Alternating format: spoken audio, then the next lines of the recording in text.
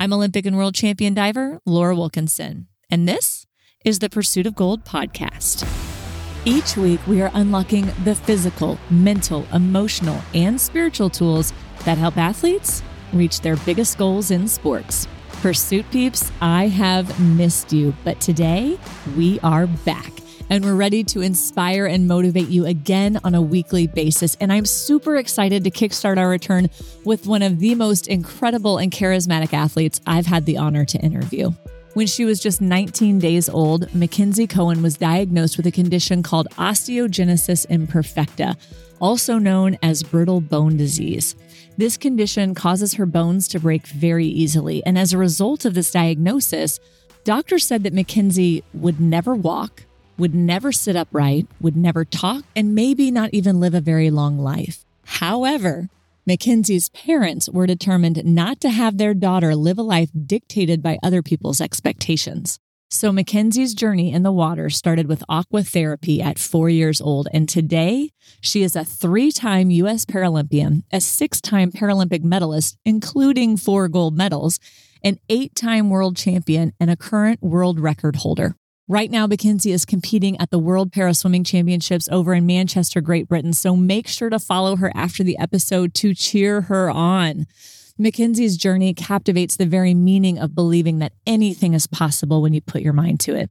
Through every broken bone, every setback, every obstacle, McKenzie has never lost hope, and neither should you. You'll hear McKenzie mention a lot of great mindset skills throughout this episode that have really helped her along her journey. And if you want to start harnessing your mental game like McKenzie, but you're not sure where to start, I've created a brand new free guide with the top 10 mental skills that every athlete must have. It's a checklist, a guide, and a self-assessment all in one to help kickstart your journey to confidence. Go grab your free copy over at laurawilkinson.com/skills. That's laurawilkinson.com/skills. Before we get started, make sure you smash that subscribe button and give Pursuit of Gold a 5-star review. And please tell your friends about this podcast so that we can continue to improve and grow to that next level, bringing you more resources, tools, and inspiration. All right, I believe there's gold in your future, so let's dive on into this episode. McKenzie Coan, welcome to the Pursuit of Gold podcast. I am so excited to dig into your incredible story today. Awesome. Thank you so much for having me. I'm so excited. I'm like geeking out. I love as soon as you popped on, even before we started recording, you were just so excited and giddy. And I'm like, this is going to be such a great conversation. Yes. Oh my gosh. It'd be so much fun. Well, tell us a little bit. I know you are leaving, you said, for your 5th World Championships in just 19 days from the time we're recording this, but I want to back up to the beginning. Your story starts when you were a baby. So walk us through this condition that you were diagnosed with and how everything kind of began for you. So I was actually born with a broken femur, which of course is very not normal. And so right off the bat, doctors and my parents obviously were very perplexed by that, but they kind of chalked it up to the umbilical cord, maybe getting wrapped around my leg and just getting unlucky and having a fracture. So I was born, I spent a couple days in the hospital. They put a cast or wrap, whatever they could put on a newborn baby to try to stabilize the fracture. So I was allowed to go home. And, obviously my parents were told to monitor it and other things like that. But a couple of days after I arrived home, my mom was actually up 2-3 o'clock in the morning, burping me. And she heard what she can only describe as like a chicken bone snapping, like that kind of sound.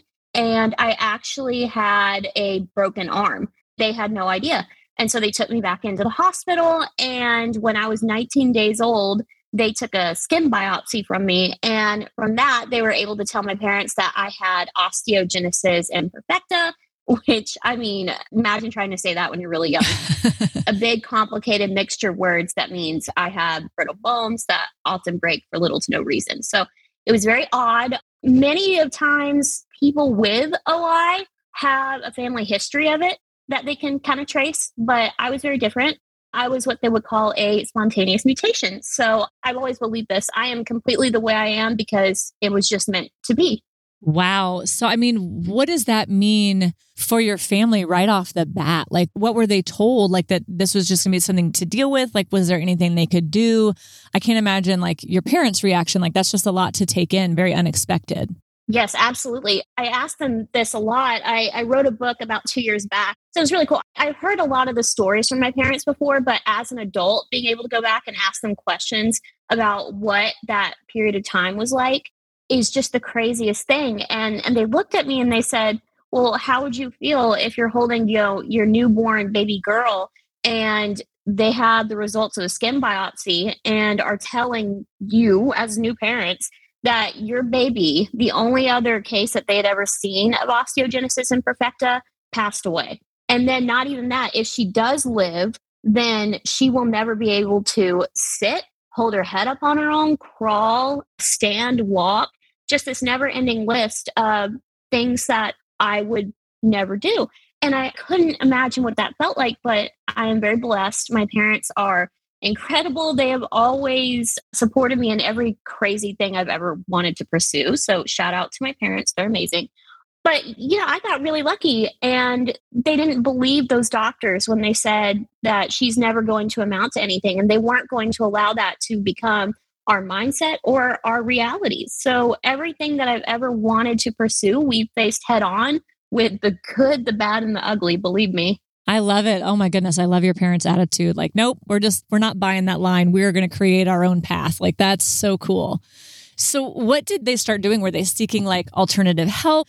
I can't imagine as a tiny baby, like even really knowing what to do. Because once you're older, and you can move around, you can do some things maybe. Like, how does that even begin? Yes, that was one of my biggest questions. Like, you got this diagnosis.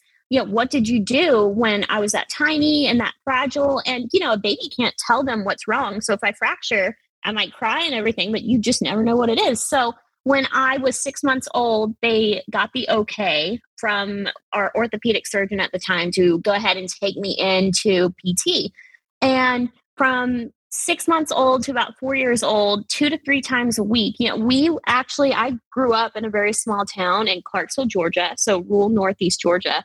We didn't have access to really big healthcare facilities and things like that. So we would drive one way 2 hours to get to PT.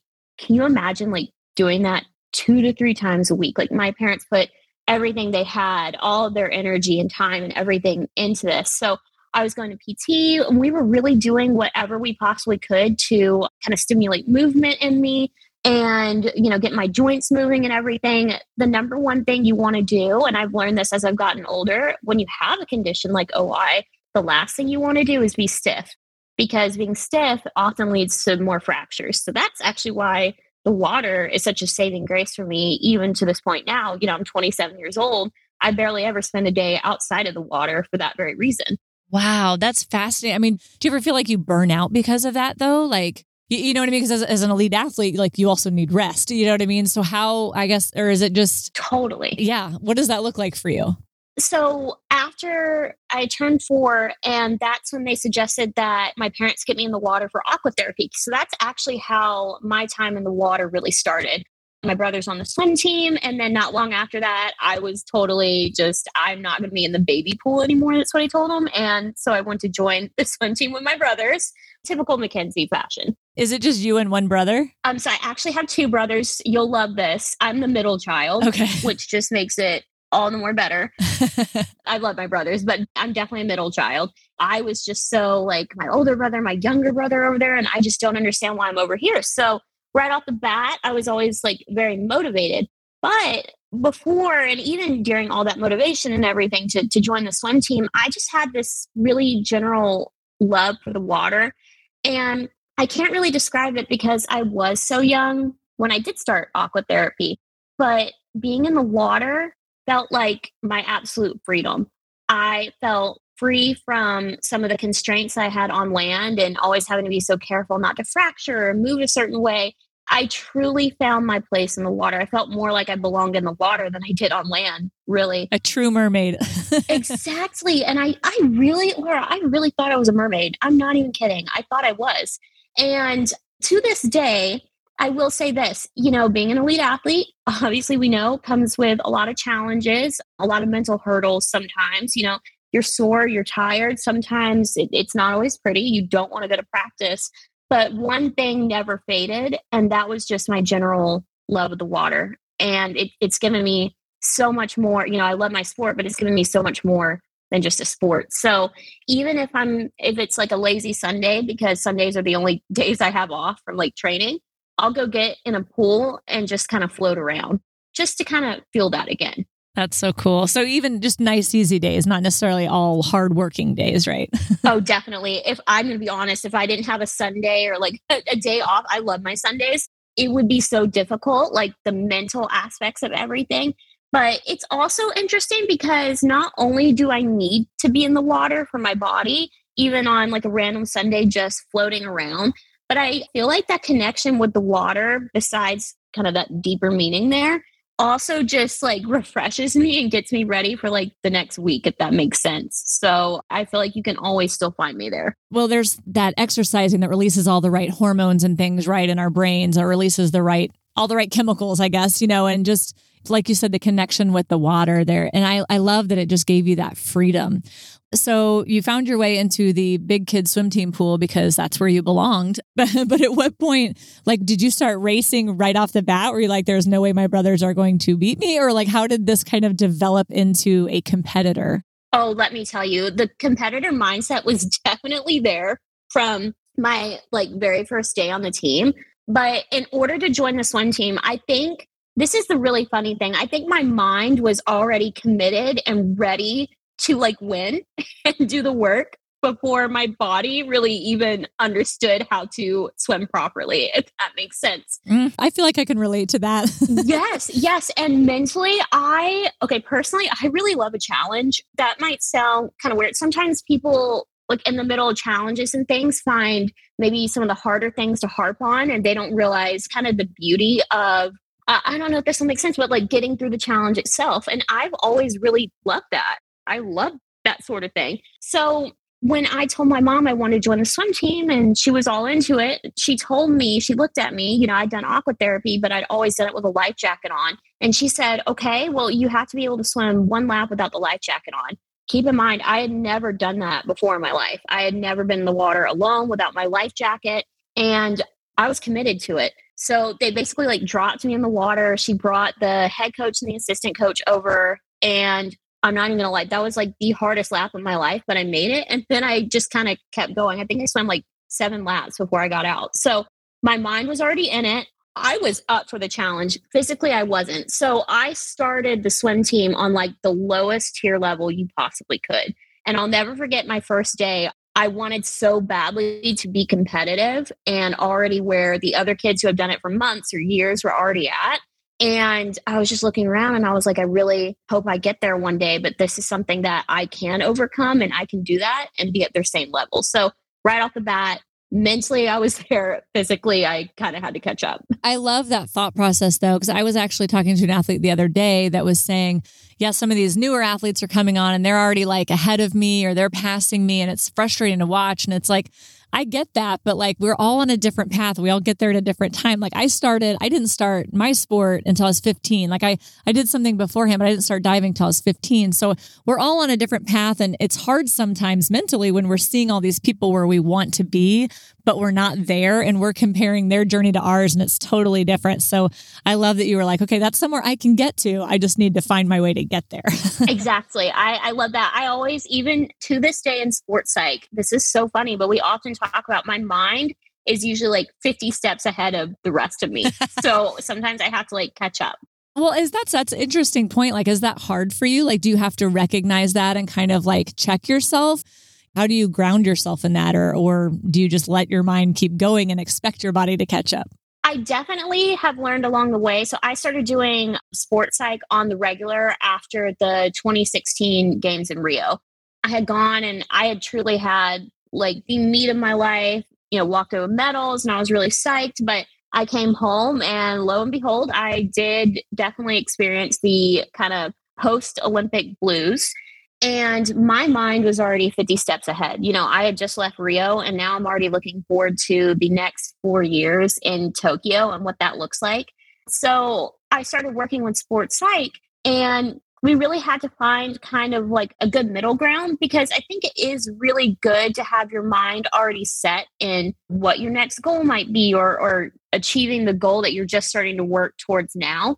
but I had to learn kind of like a healthy balance with that, okay, it's good to have goals in front of me. It's good to chase the things that I want, but I also really had to learn how to live in the moment. And that was really important for me, is kind of the piece of staying present. And it helped me tremendously on my road to Tokyo, that kind of mental presence every day while still keeping in mind the things that I wanted, but keeping everything kind of just a little bit more chill. I love that. That's so good. Yeah, staying in the moment is so key. I love that you're just putting all the pieces together. But let's back up. So you bulldozed your way onto the swim team and you were just on it. So when did you discover kind of that the Paralympic Games were a thing, that that's something you could do? Like, when did that all develop? Yes, so I was on the swim team for about 2 or 3 years at this point. I was about 9 years old, and I was at a swim meet. I had swam the 500 free, and I did it for like the first time. And anyone who swims the 500 free for the first time, it is like terrifying. It is just 20 laps. That's like a monster event. Yeah. It is. And for a 9-year-old, like, I was so scared, but I ended up loving it. I had a blast. And that is literally the beginning of my distance freestyle career. I always think back on that and laugh. I was approached by 2 officials after the race, and as a swimmer, it's never good when officials are coming up to you after you swim. Like, it usually means you're disqualified. So here I am thinking to myself, how in the world did I just disqualify myself in not only the easiest stroke, really, to not get disqualified, but also 20 laps of it? If someone's going to do it, I'm going to do it. Let me just put that out there. But they came up to me, and luckily I wasn't DQ'd. I was like hiding behind my mom as they were like walking up. I was in my little pink wheelchair hiding. And they started talking to my mom about the Paralympic Games. I'm going to be honest with you, we knew nothing of the Paralympics, knew about the Olympics. I think we had just watched the Athens 2004 games. We were at like a state championships meet, and that was really cool. That was like my first kind of memory or recognition of the Olympic Games. And they came up to me and started explaining it. It just sounded amazing. So I went home that night, and me and my mom got on the computer, and we learned all kinds of things, like the Paralympic Games, para meaning parallel to the Olympics, same elite level sporting competition. It just so happens it's for persons with a disability, but it's held in the same venue, same 4-year cycle. But the thing that really struck me that, I've been swimming for a couple of years now, I was used to not having anybody on the pool deck look like me. And it didn't really bother me because I loved being able to prove people wrong, like having other kids size me up as I rolled behind the block and they walked up behind the block. I loved being the underdog of sorts. But for the first time in my life, I saw athletes who had a disability who looked like me with gold medals around their neck and, our national anthem playing and the flag behind them. And I realized that this dream is a possibility for me. And I don't know what struck me. I don't know the guts I had to turn to my mom and say this, but I turned to her in that moment and I said, Mom, I'm going to win a gold medal one day. And in typical Mama Coan fashion, she said, okay, how do we get there? So I truly had no idea what it was, did our research. And the very next week, I was looking for adapted sports programs in Georgia to go join and start competing in Paralympic sport. It was so quick and just so amazing. Wow.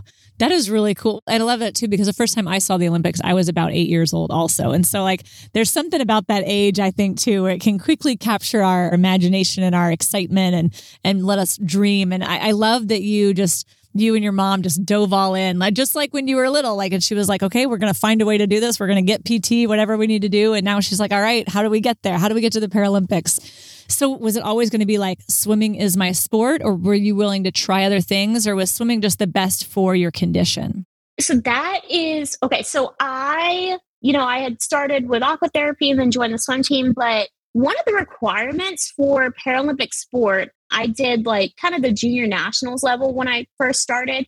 And every year they had junior nationals in a different place. But one of the requirements of that competition, regardless of whatever sport that you qualified in, you actually had to go and try another sport while you were there. That was one of the requirements to compete.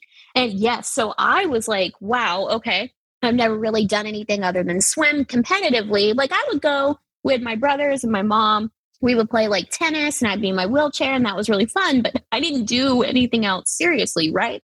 So we go and, well, a couple weeks before, I told them that I would try track and field, but only the field part. My mom didn't want me competing on like the track events in those wheelchairs because they crash a lot and not good for brittle bones, right?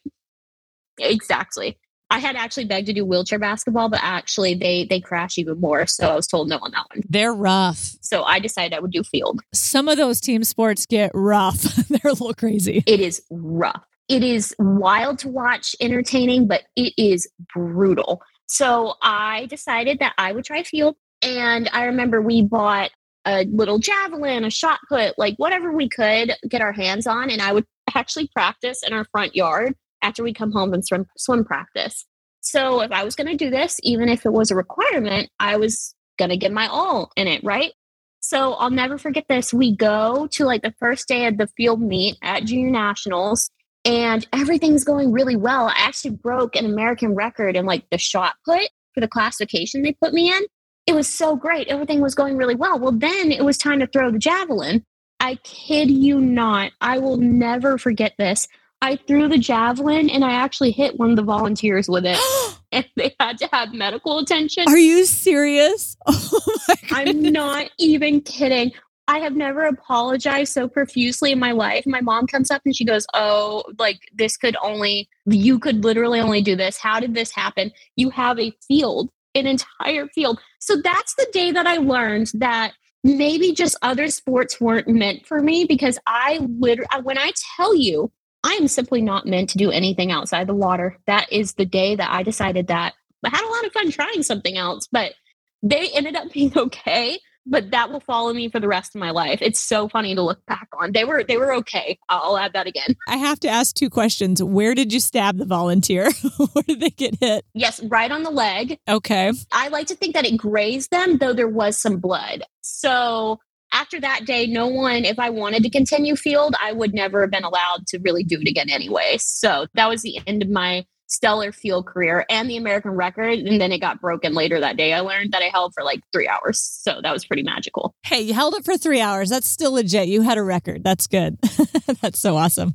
Thank you. I like to think I was a dual sport athlete at one point in time. There you go. And I have to say, man, that volunteer needs to pay a little better attention. Maybe they had some... Thank you. Yes. And they were a little distracted maybe in the moment. So they need to take some ownership on that one. I appreciate that because, I feel like even if my aim was completely off, someone had to see it coming. Someone. Right? Oh, man. That is epic. Oh, you are just full of great stories. Well, okay. So I have to ask, as someone with your condition, I'm just going to call it brittle bones because I don't think I'm going to pronounce it as beautifully as you say. What is it? Osteogenesis imperfecta. See, I have to have it written down to see it. Trust me, it is a mouthful. You say it so eloquently. But with this disease, and like you said, fractures are easy, but you're swimming all the time, which I'm guessing gives you some strength, and you said helps you not stiffen up. But how often are breaks happening? How painful is this? This has got to be excruciating. Do you live with a lot of pain on a regular basis? I would say the biggest challenge of OI is just the fact that you just never know when a fracture is going to happen. I can literally do everything in my power to be as careful as possible and just still end up fracturing, sometimes for no reason. But along with that, I have learned really incredible coping skills. And the people that I've surrounded myself with, my parents, my coaches, my doctors, have all played a very big role in that for me. And in addition to that, I have an incredibly high pain tolerance that I built up, which is definitely not a bad thing. It's that elite athlete syndrome. Oh, yes, exactly. Sometimes I think about it and I'm like, okay, the other day you just survived 10 400s and that pain is unbearable by the end. So you can survive this. Thank you, swimming. But it definitely comes with the territory to have a high pain tolerance, which is actually a challenge in itself sometimes because if I pop something or move the wrong way and I have a little bit of pain, it's not a big deal. But I also don't know if, did I pull a muscle or did I actually fracture something? So those are the times I have to be a little bit more careful. But the fractures come a lot. I actually just had one a few months ago in my knee. I think it was 2 or 3 small fractures. And sometimes when it's something small, like I say this, but like an ankle or shoulder or something, if it's a manageable pain, sometimes I won't even go in and get an x-ray or get it looked at, just because I would literally live at the doctor's office. And I joke sometimes, I've had so many x-rays that I'm literally radioactive now. So anytime I can like cut back on that is a good thing. But you definitely live and you learn as you get older. Dealing with something like brittle bone disease is a lot easier because I know not to do some of the silly things I did as a child. Like, let me just put it this way. Surfing on the hardwood floor in socks is probably not the best idea. And 7-year-old McKenzie learned that the hard way. But you definitely live and learn. And a lot of those experiences have led to me understanding what is good for my body and what isn't, which has certainly helped me in my swimming career be able to advocate for myself. I'm very lucky that I've had very good experiences with my coaches, and my current coach, Ron Loeffler, I've been with him since I started swimming collegiately at Loyola in Baltimore. But he has really, since 2014, let me kind of use my voice and tell him how I'm feeling or what we're going to do if I do have a fracture. Let's say I have a femur fracture. When I'm ready to get back in and just start pulling, we can do that. So I think learning how to advocate for myself was really important. And then also strength training. Let me tell you, if there has been a challenge in my career with learning my, not like limits, but breaking points, love that. It has truly been strength training, which has come with a lot of lessons along the way and a lot of different ways to do things. I've had to learn that I can lift weights, but they have to be smaller. I just do higher repetitions. So if I can learn how to substitute something, that's excellent for me. I guess that's the beauty of adapted sports. Substitute and adapt it to what you need, really. No, I think that's awesome. And strength weight training is really good for your bone density, right? Is that helpful for you? Like, do you ever see improvements in that, or is that something that won't change? Yes, it's really, really excellent for me in terms of, I think like back in 2019, that was really around the first time that I started going all in on my kind of lifting and how to do that. I think there was definitely a fear for a little while, even in college when I was competing collegiately. I didn't really lift much. I maybe did 1 day a week and it was half the time of all the others. So I really, in 2019, I kind of hit a point in my swimming where I was like, okay, I feel like I've hit a wall. And now I need to start looking at all the things outside of the water that I could do differently. And I kid you not, I literally looked at it as a risk. And I thought to myself, okay, well, there's really nothing more I can be doing in the water to get better. I've hit a wall and I can't train any harder than I am. So this is one area outside the pool that I think I really could improve on. And so I started going 2 or 3 times a week, like full on committed to lift outside of swimming. And when I tell you the way that my body felt, I mean, I have never felt so invincible in my life, to be honest with you. Obviously came with a lot of risk. I've had like bone scans and DEXAs and whatever and things like that. There's not really any proof that it improved anything. But I tell you, just even that overall feeling of strength that I had, even without a scan telling me things, I 100% think it helped my body and continues to. And as I've gotten more and more into it and I understand my body even more, it just keeps getting better and better. To be honest with you, I don't even think as an athlete I've peaked yet because I still think I can be better. I love that. You're after my own heart here. You're speaking my language. What now? Did you have a really good strength training coach that was teaching you these things, or were you having to kind of go on your own to see what you could do and figure it out like your own way? I haven't really talked much about this part of my life, but I started going in 2019. I got a membership at like a gym down the road that actually one of my national team friends, she was training out with one of the trainers. And I didn't say a whole lot when I went in. I kind of just came in alone and I would see her there. Sometimes I talked to her. And so that's how I got to know the staff there. They also had a PT clinic inside of there.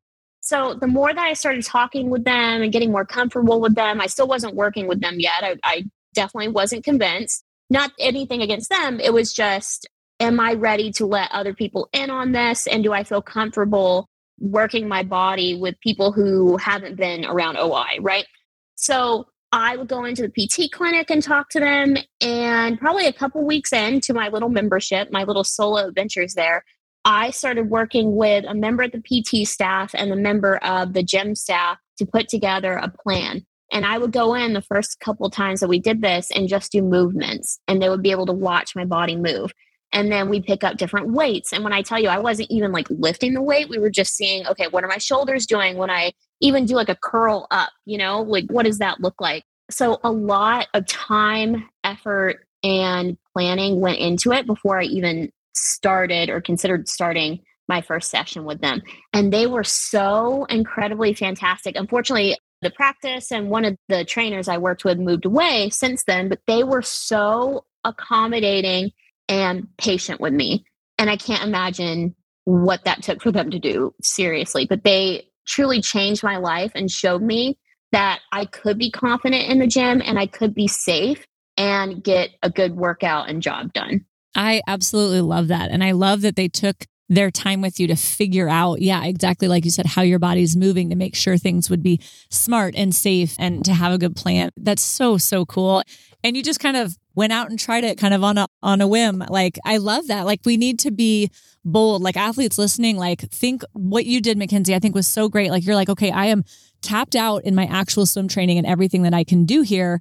What more can I do? Because I know I can get better, And so a lot of times we think, well, if we're just doing X, Y, and Z or whatever my coach tells me, that's enough. But like, usually there's something more that can be done. You know what I mean? And if we really have that drive and we really want to become all that we can be, we have to be willing to like be honest with ourselves of like, what all are we doing? Are we actually turning over every stone? Is there anything we're missing? Like, we need to be more than just physical. We need to be wise with what we're doing, right? To make not just our bodies the best, but get our minds ready and be completely like you were doing weights, you're doing sports psych, like the whole package here. I love it. Exactly.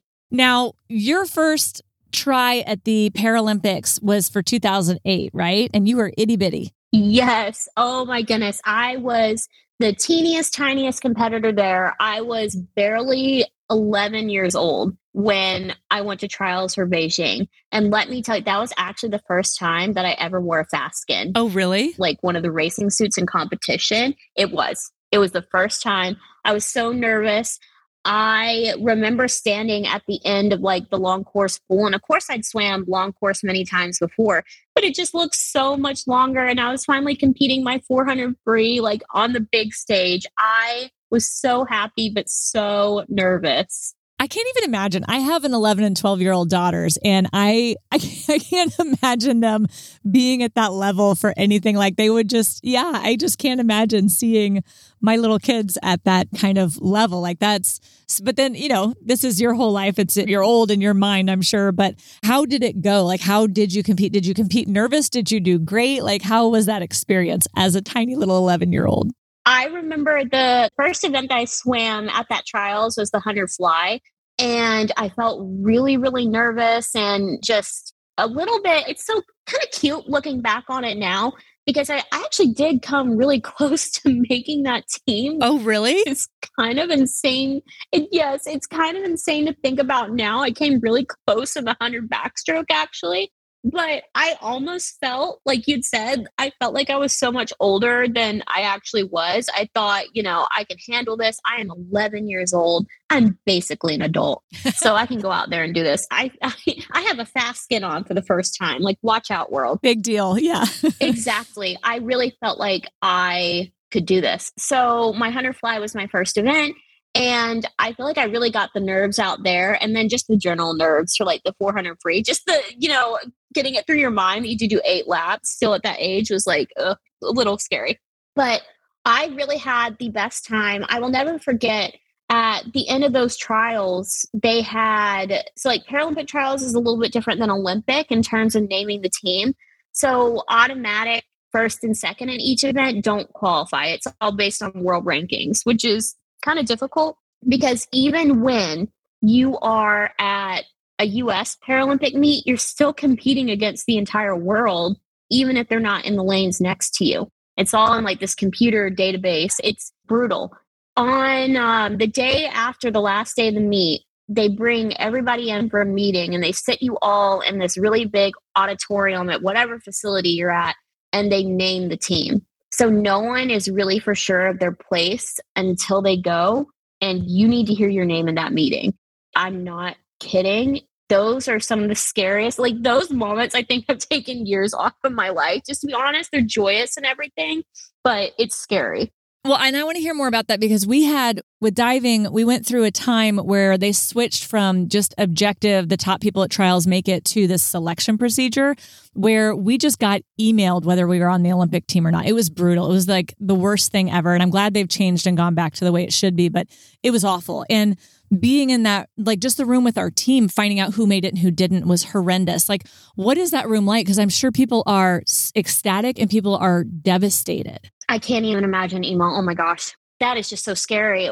So it's interesting because everyone walks in with this incredibly nervous energy and it's dead silent.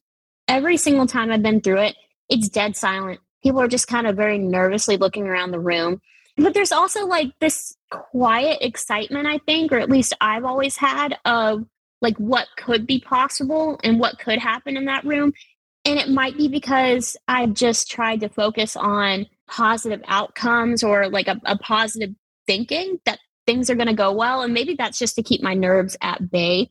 But it is the most gut-wrenching thing in the world when you're sitting there. And, I experienced it in 2008, even though I was young and I was not expected to make the team and everything. When my name wasn't called, it's still like a hard feeling. But 4 years later, for the London 2012 games, when my name was called, I remember I took a moment and they actually had to call my name twice because I just sat there. I truly couldn't believe it. I was gripping my mom's hand and they go, McKenzie Coan, and then they go, McKenzie, that would be you. So I went down there and everything and joined the rest of the members as they were adding them. But here I am being chosen for this team. And I'm standing down there and I'm looking at people in the crowd, national team teammates, right? Whose name did not get called. And that is the most strange feeling in the entire world because here I am on cloud nine, so happy. I know everything that I've had to do to get to this point. And I'm so proud of myself and so thankful for the people who got me here. But then I'm looking at all the people out there who I know have worked just as hard as me, if not even harder. And they don't get to go do this with us. That is absolutely heartbreaking. So I think there's never going to be like an easy way to select a team or to tell people that their dream is not going to come true at that point in time. But I tell you, I can still like look inside my soul and see their faces. And it bothers me to this day. It's just something I feel like you never really get over. And what are you going to say? What did people say to me in 2008? You can't fix it. Exactly. So that is the brutal side of sport right there. Yes, for sure, man. It's like the agony of defeat and the triumph of victory all there in the same like 10 feet of space. That's tough. Oh man, yes, I can feel it. I literally can feel it right now. Well, let's move on to the happier side because that was also your 16th birthday when they called your name, wasn't it? Yes. Oh my gosh. Yes, it was. So, I went into the London trials. I had been through, oh my God, like just so much between 2008 and 2012. Actually, at the end of 2008, I had a surgery. I had metal rods in my femurs and I've had them in since I was like 2 years old. And every couple of years when I was growing, I would have to get them replaced. And 2008 was my last kind of replacement surgery before I stopped growing. But in December of that year, I had probably the toughest medical thing I've ever been through in my entire life to this day. In that surgery, my legs became infected. I lost a ton of blood. And for a week after that surgery, I was actually in the ICU. I can just remember bits and pieces. And when something kind of traumatic happens, I don't know why, you just kind of take bits and pieces of what you were thinking or noises or things that you heard. I was on breathing machines and everything, but I was fully aware of what was going on in the room at times. And I can just hear like all these doctors coming in and out. Some were saying to my parents, she very well might not make it out of this. You need to prepare yourselves. I just can fully remember this one moment, just thinking to myself, there's so much in this life that I haven't gotten to do yet. There's so many things in the water that I want to experience. And I know I'm good enough. I know I can get there. I know I can do this. If you'll just like let me have like just praying for just one more chance, let me come out of this okay. So I literally took those moments in 2008. Luckily, I came out of that. I healed fully. It was truly amazing. But I took those moments in 2008 and I lived that kind of promise every single day to 2012. I took those things that I was thinking to heart. So I put everything I had into swimming. I had probably more fractures though between 2008 and 2012 than I had ever had in my life. I hate to even call it a setback, each one, because I think there's always something through the adversities we go through that we can learn about during it and on the other side of it. And there's always a purpose to everything. Kind of the way that I've chosen to live, and a lot of it was because of that time, is that the things that happen to us either become things that happen to us or things that happen for us. That's up to you to decide in the moment.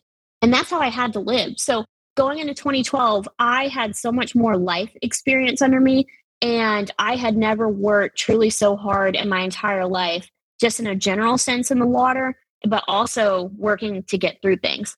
So here I am in 2012. The first day of competition is literally my 16th birthday, and it's also my best event, the 400 freestyle.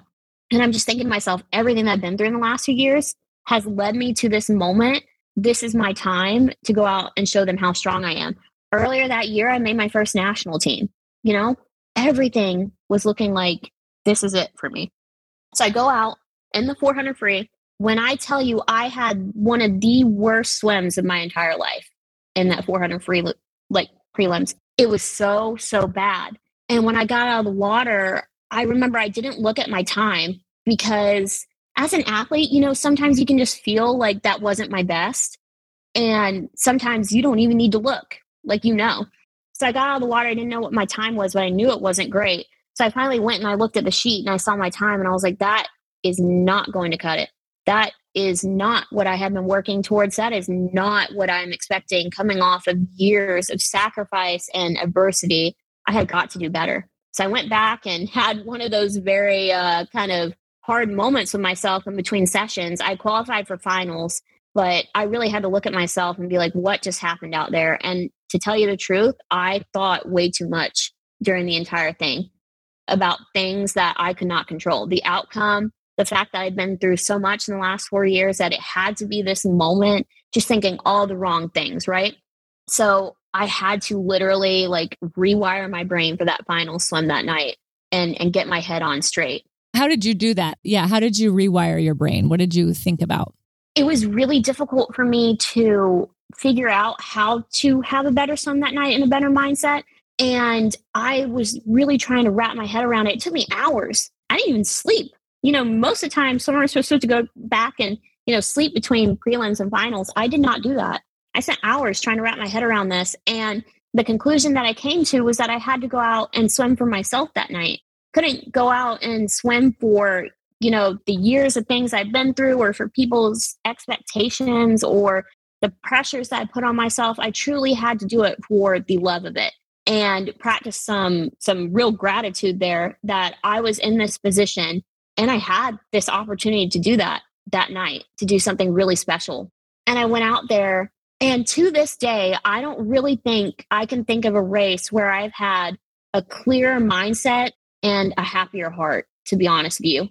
I just felt so free that the only way I can compare it is the exact feeling when I was a little kid, just racing for fun at summer meets and being that happy girl in the pink wheelchair who got to do a sport she loved with all of her friends and family.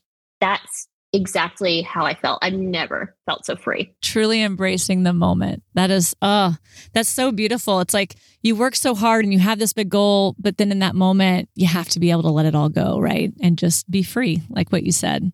Exactly. It was amazing. That's just beautiful. So what was your first Paralympic Games like? So it's London.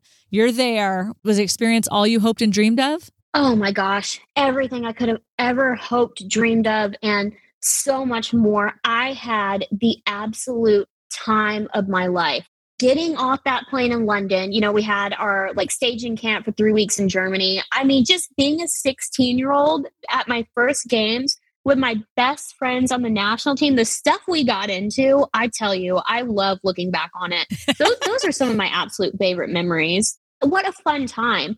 But landing in London and seeing the village for the first time, I felt so alive. And looking around, I had read all about people's Olympic experiences online and things and books and things I could get my hands on. But you truly don't know what it's like until you step in that village. And the coolest part to me was looking around and seeing all the athletes from all the other nations. And we're all so different. And maybe we have, different political views and different this and different that and different backgrounds, but we all are coming together to do one thing. And none of that matters for the next week or two. I just thought, what a worldly cool experience that was. And then walking into the aquatic center and seeing like the way like the London Aquatic Center was, you couldn't even see up to the top of the stands. They went so far. And just wrapping my head around the fact that here I am at 16 and I truly felt this is just the beginning for me. So when I competed in my 400 freestyle, I made it to finals. I had literally the exact opposite experience in trials. I had the prelim swim of my entire life, like dropped 10 seconds, had fun with it. It was, oh my gosh, it was just such a cool feeling. So I made it to finals that night. I came out 6th overall. And that crowd, we're in London, so the majority of them are cheering for Great Britain and things, but I kind of told myself they're all cheering for me. Like, this is for me. I love it. And that's how I kind of like got over, some of the nerves. What a cool experience. And then I had this moment where I like looked up at the board up there and I saw a 6 by my name. And you know what? I was like, this is a really good starting point. And here's where my mind, like an example, maybe my mind getting a little ahead of me, but also not afraid to like go ahead and start dreaming big. I told myself, you know what? This is the coolest experience ever. I will never forget this, but in 4 years, I am going to be on that podium. So I could not have had a better experience. Seriously. What a great start. And I love it. So what was the difference from London to Rio? Because in Rio, you did in fact end up on that podium. 3 golds and a silver? Like, that's incredible. So what was the build up to Rio and the experience in Rio like compared to the first one? Oh man, it was a world difference from 2012. And, I say that in like good ways and bad ways. Some of the positives were that I had already been to a games. I knew what the experience was like for the most part. I mean, obviously every games is different, right? But I had already kind of been through it once. So I had a little bit of experience under my belt, which made me feel really good. On the flip side of that, I was in a much more pressured position going into 2016. I had had a really phenomenal 2 years into 2016. I had started at Loyola in 2014. I was making leaps and bounds of improvements. I just felt so strong and so confident. And my world rankings were telling me that very big possibility that if I go out there and I do what I'm capable of, I will go home with a medal. Well, then I started to pay more attention to what they were saying about me on, different websites and in the media and during interviews. I know I've learned so much since then.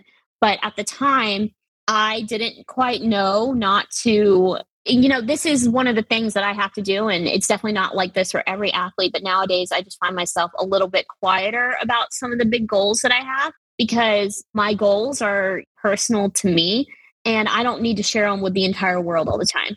But I didn't quite understand that, back in 2016. So here I am telling people that I am aiming for that podium. I want to be at the top and everything else and trying to sound confident and prove that I'm ready for this. I didn't have anything to prove to anyone, but I didn't understand that at the time. So we go to these games and I'm there, taking in the experience. It's different from London and, it's its own great thing. I go out on, this is my second event of the competition. My first was 100 back. I got 5th. I got to experience like going through the call room for finals, had a phenomenal swim. Great. 50 free day. I come out and, I'm a distance swimmer. My coach had convinced me between 2014 and 2016 that I could become a sprinter. And I don't know if I believed him at first, but we worked on it. So here I am. In the 50 free final, seated first, I broke a Paralympic record in the morning. Whoa. I ended up coming out with a gold medal. Whoa. In sprinting. In sprinting. And it's actually like a big joke in my family. Like, oh, like McKenzie, because my younger brother Eli swam for UNC Chapel Hill. He's team captain there, total sprinter his entire life. So it was always a joke that he taught me how to sprint. But what a funny way to come away with my first international medal and it being gold. What an incredible feeling. But, I got out of the water. I went through the mix zone. Now everybody's coming at me in the media talking about me winning the triple. And I'm like, what does that mean? I just wanted to come here and have a great performance and be on that podium, right? That was my goal. So they're telling me if I go out and I win the 100 free and the 400 free, I'll be in this group of people who've done the triple and blah, blah, blah. Oh, so the media put that on you. So it wasn't in my head until it was in my head. So in a lot of ways, I think that London set me up to have a really great competition in Rio, which it was, but I learned a very valuable lesson there as an elite athlete to kind of, you don't have to listen to everything that everyone says or play into it with the media. So it was an incredible games, but a very educational games for me in that way. I learned very valuable lessons there. I was very fortunate to follow through and win golds in the 100 and the 400. Never in a million years. Well, so how did you handle that pressure then? They put that pressure on you that wasn't even in your head, but yet you went out and did it. Like, so did it affect you in a positive way somehow? Because it sounds like it was a good idea, Yes, it was a really cool idea. And at times I do think about it and, it did kind of light a bit of a spark in me. But on the flip side of that, I think it also was like, I had this thought, my 100 free was actually the last event of those games. And I'm not going to lie, I was winded. I mean, you know how it is. By that last day, you're tired. You're exhausted mentally, emotionally, physically, no matter how your games is going, it's tiring. It's just long. Yeah, exactly. I get to the very last day. It's my 100 free final. And here I am. I have proven myself in all the different areas. I won the 50. I won the 400. I got a silver as part of our 4x100 free relay. This is what I got in my head. You don't want to be the person who almost did it. Like, that's exactly what you don't want to be. You don't want that to follow you for the next 4 years. So that's kind of the mindset that I got in. And let me tell you, I had to get that out of my brain very quickly before I got out and swam that final. I was thinking about this literally 20 minutes before I went to the call room. So you're talking not even an hour before I'm supposed to swim this final. And I'm thinking about this. It didn't help that someone in our kind of team leadership came up to me, and I thought this was a joke initially. I had these big earphones on and listened to my music. It's one of my pre-race things. I don't really talk, but I love music. And they came up and they pulled one of the earphones off to the side. And they go, we're one gold medal behind. I think it was like Great Britain or something. I can't even remember which country. You have to go out and win this. I thought it was a joke. So I turned around with a little smile on my face, like expecting them to laugh. They weren't laughing. Like, they were dead serious.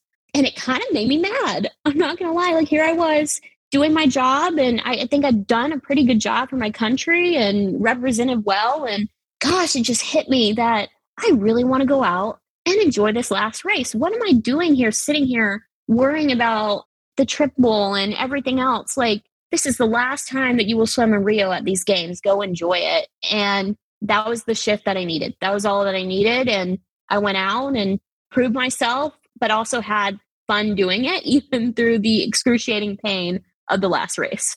Wow. That's incredible. I love that just your mental strength is amazing. Like, and how you're so self-aware, like you recognize that like, this is not what I need to be thinking about. Like, I need to change this. I need to enjoy this. I love your awareness. And that's the Olympics. You said you had the big, or the Paralympics that you had the big post blues kind of, right? Like, was that one? Yes. Walk us through that and then getting ready for Tokyo and then your experience there. Absolutely. So that kind of educational piece of Rio definitely followed me home after that with the kind of post-Olympic blues situation. I was coming back I was starting my junior year at Loyola. And I had done everything I could to prepare, obviously being an elite athlete, like we know how difficult it is in school and balance sometimes. I had done everything I could to prepare school stuff ahead of time before leaving for Rio as much as I could. but I was still coming back into classes a month late. I had missed a month of college classes. So I came back in, and everything that I knew before I left Loyola was different. Like, I basically came back and, everyone's coming up to me and telling me how great I am and how special I am. And I didn't feel any different. I'm just still the same person I was. And I'm back and I'm ready to start, doing my Loyola thing again and getting back to life. But nothing felt easy. Nothing felt normal. And to be honest with you, I started to kind of have this resentment. And it's just so interesting to think about. But for the last year, I've been living in the pressure cooker, right? Everything that I did was for Rio. So I came back and I resented the laid back lifestyles of a lot of people that I was with and what they were able to do. And I started to think about the things I had missed out on. And then plus, okay, I just came off of this high and now I'm back in reality and going to classes and trying not to make it look like I have special treatment, because that's seriously not the case. I'm a month behind in school. So I would say it was a combination of just everything hitting me all at once and then having to refine my purpose again.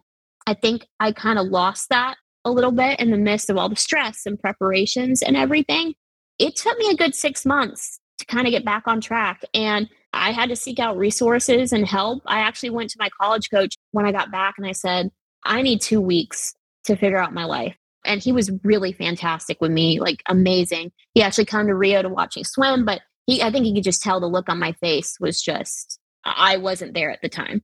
So I had 2 weeks to figure out my life and swimming and college classes and get back on track. But slowly but surely, I made it out of that. And I think it was a really good life lesson and something that I took with me as, the road to Tokyo started right after that, that swimming wasn't the end all be all, that no medal was ever going to just fix all my life's problems. I'm still a human being. And I took that with me for the next year. So I graduated from Loyola in 2018. And the road to Tokyo was on fire at the time. Everything was looking really good. And I had a really successful 2019. I added in that weightlifting and I could just feel the energy. I knew that Tokyo was going to be something special and I could potentially come back and repeat as a gold medalist. I really felt that way. So we go into 2019. I had the best year of my life, meets and times wise. And we're going into 2020 and we all know what happens, right? The world ends. Exactly. Devastating, apocalyptic pandemic. That hit me like a train, as it did the entire world and the devastating things that were happening to people. Let me tell you, it was just this feeling of, how can I be so upset sitting around about not being able to swim right now when there are literally people dying? And that even put things in perspective for me again as well. And so I was, training in Baltimore. I'm along with OI, I have a lot of lung problems. So I was considered really high risk for COVID. So I'll never forget this. My mom grabbed our family's Yukon, came and picked me up from Baltimore. And I went home to Georgia to kind of, that rural area we were in and be safe and everything.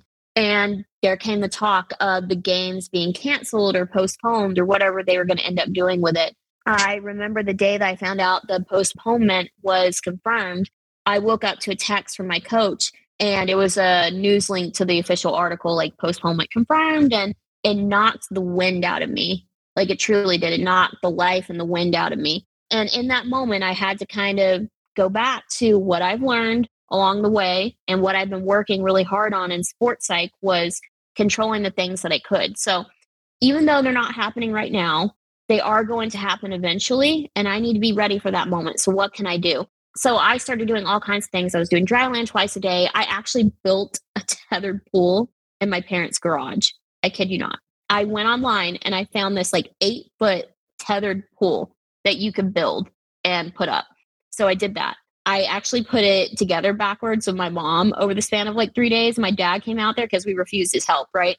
And he goes, this is on backwards, 3 days of work. And I just walked away at one point and I said, maybe this isn't meant for me in my journey, but we'll try again tomorrow. But I almost flooded the garage a bunch, but details, right? So it is a circus when I tell you, full blown circus. So I was training in the garage. That was some of the hardest training I've ever done because being in that tiny pool, there's nowhere for the waves to go. It's like swimming open water every day for 2 hours. It was so challenging, but I think it really built me up going into 2020. At the tail end of 2020, we have a resident program out in Colorado at the Olympic and Paralympic Training Center. And they opened up like 10 or 12 spots for some of the national team athletes. So I applied for that and got in. So I ended up going out there and training. It was awesome. I love going out there and training out the training center. Like, it's just so nice. And I spent September of 2020 through October 2021 out there. And it was just great. So I finally had long course access to a real pool again.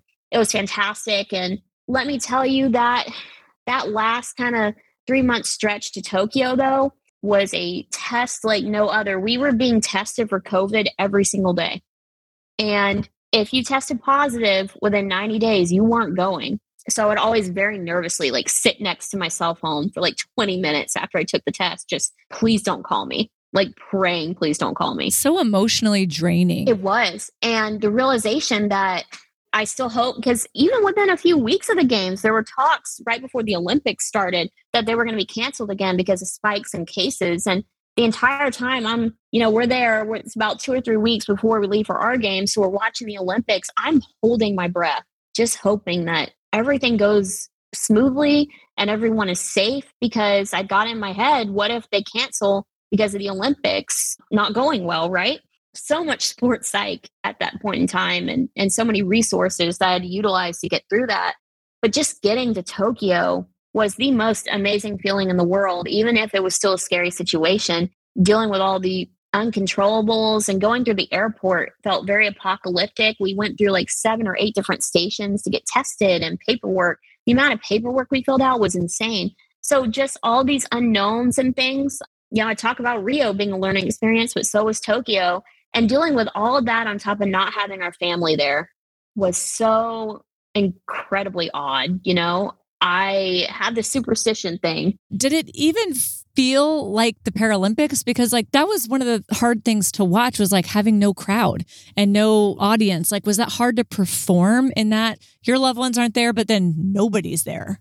Yes. I mean, what a scary feeling. And also very sad, because the facilities were so beautiful. And I would just look up at it sometimes. It was a very different feeling arriving in the village for the first time. It wasn't like London or Rio. Yes, it was beautiful. And oh my gosh, the volunteers, the workers, so nice, so amazing. Like, they put on incredible games, as incredible as they could, but it was not that same joyous feeling, if that makes sense. And I don't say that to sound depressing. It's just the truth of it. So we would go in and I'd look at this incredible aquatic center with all these wonderful people working it, and it's just empty. Like, what a sad, terrible waste. And when I compete, I have the superstition. I don't look in the stands before I swim. It's kind of become a thing. The only thing I'm really focused on is the pool right in front of me and the job that I need to do in the moment. It's the only thing that matters to me. After I finish, I always look for my family, whether it went well or not so well. I need to see if I can find my family.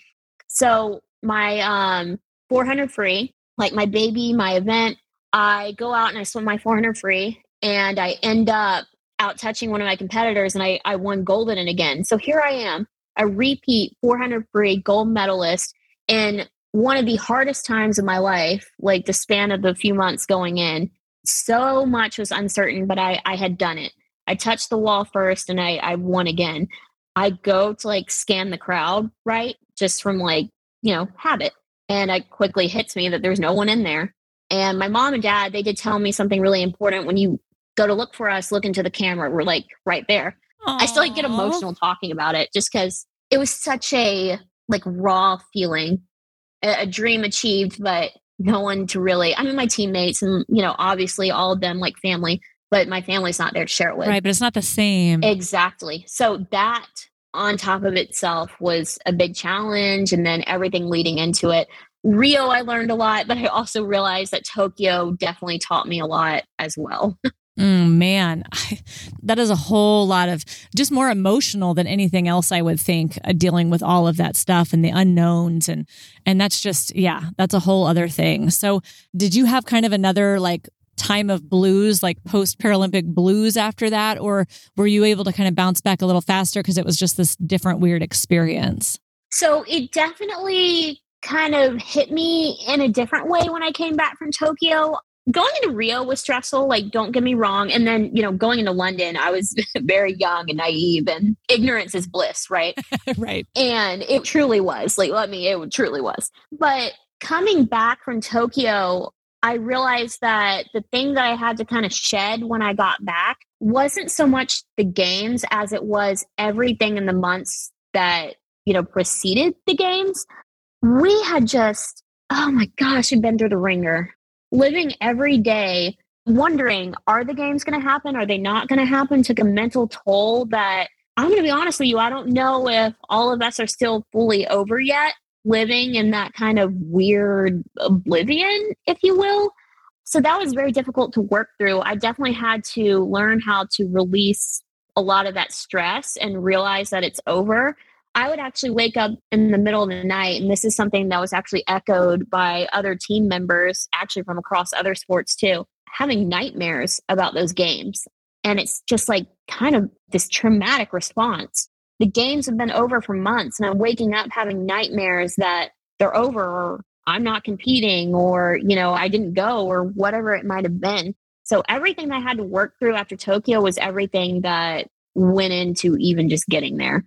It wasn't only the competing and coming off of that. And the high, I talked about having that, coming down from that high after Rio. That wasn't quite the same thing after Tokyo. Obviously, gorgeous facilities. I came back with a gold medal in the 400, a silver medal in the 100. Really happy with my performances after everything was said and done. But it just wasn't that same high and experience that I had in Rio. So it wasn't so much that as it was shedding all the stresses that went into it, that entire year lead up to it, really. Wow. I hadn't heard that about the nightmares before. That is new information. That is really interesting. I'm sorry I'd experienced that, but I hope now you're feeling good. I know you said you're heading soon to your 5th World Championships. That's in Japan, right? Yes. So we'll have our 5th Worlds. We leave in, my teammate told me this, 19 days from today. So exciting. So they're actually going to be in Manchester in England, which I'm super excited about. I've actually never been to that pool before, but I hear such good things about racing there. So I'm feeling fast. I'm hoping for some good results, but I'm really excited.